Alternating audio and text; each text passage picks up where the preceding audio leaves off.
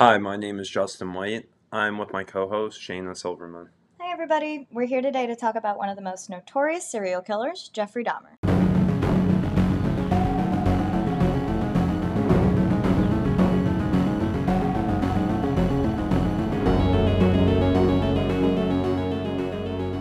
Jeffrey Dahmer was an American serial killer who killed 17 people between 1978 and 1991.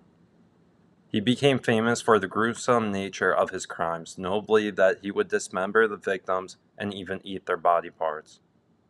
Most people know the horrors of Jeffrey Dahmer's crimes, but he wanted to further examine how he was able to commit so many heinous murders without being caught sooner.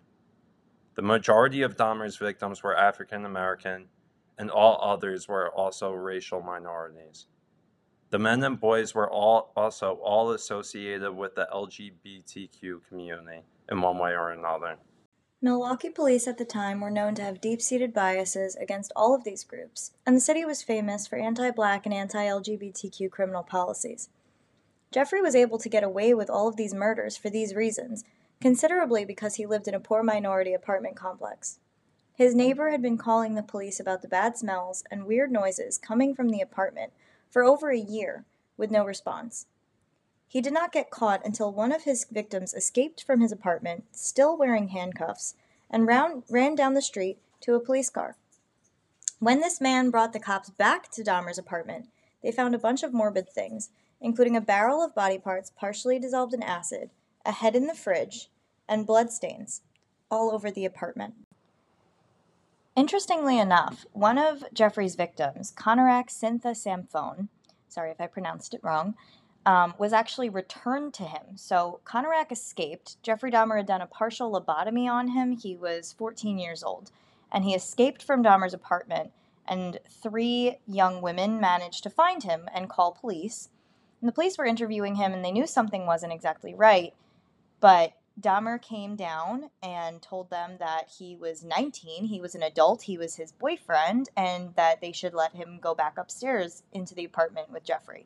So the police actually released Conorak into Jeffrey's custody, let him go back upstairs, and unfortunately the boy ended up being one of Jeffrey's victims. It wasn't until they got hard evidence and a suspect that literally escaped seconds before he was about to be murdered that the police were able to finally catch Jeffrey. Decades later, there are still disparities in response time based on socioeconomic status. The community that you live in affects the quality of care you receive. In the Criminal Minds episode, these differences were highlighted when 2 men began committing seemingly random machete attacks in broad daylight in different neighborhoods throughout Washington, D.C. It was eventually determined that the attacks were happening on a precise time schedule every 27 minutes, with the victims being moved from areas they regularly visited to neighborhoods that they would not usually visit. The victims were all from various backgrounds.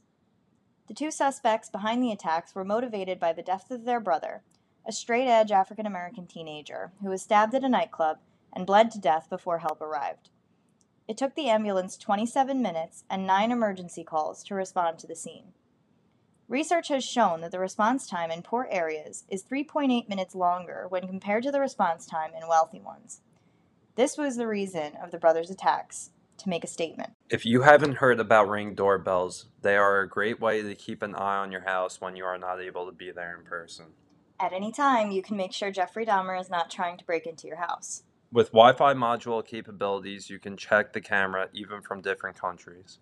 Always keep your house secure. Safety is the #1 priority. We are going to move on and talk about how serial killers are made famous. So, serial killers have become increasingly popular in TV and movies because people are fascinated by the horrors they are able to commit.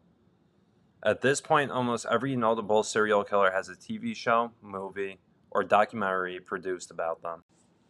Sometimes the goal of these shows is to shed light on the cases and get justice for the victims, and other times the goal is just to sensationalize the gory, gruesome details, as if it was a fictional horror movie. Shows and movies like these could be damaging because they turn serial killers into celebrities, encouraging copycats who are desperate for public attention. Unlike a fictional horror movie, serial killers represent real-life monsters that could potentially lurk around every corner. The victims of these serial killers were real people, just like you and me. In the Netflix series Dahmer, we were given a look into his troubled childhood in an attempt to understand why he became what he did. But this is a slap in the face to the victims and their families.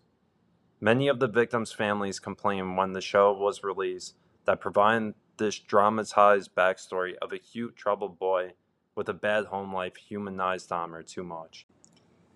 It's not just Dahmer that's received his 5 minutes of fame. On Netflix alone, there's even a section or a genre dedicated to serial killers, including Ted Bundy, who was famous for killing a bunch of women, John Wayne Gacy, who was a killer clown, and David Berkowitz, who was also known as the Son of Sam.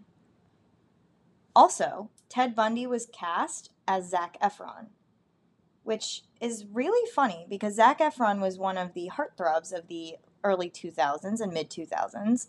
So casting him to play a serial killer sheds a weird light on how we turn serial killers into celebrities.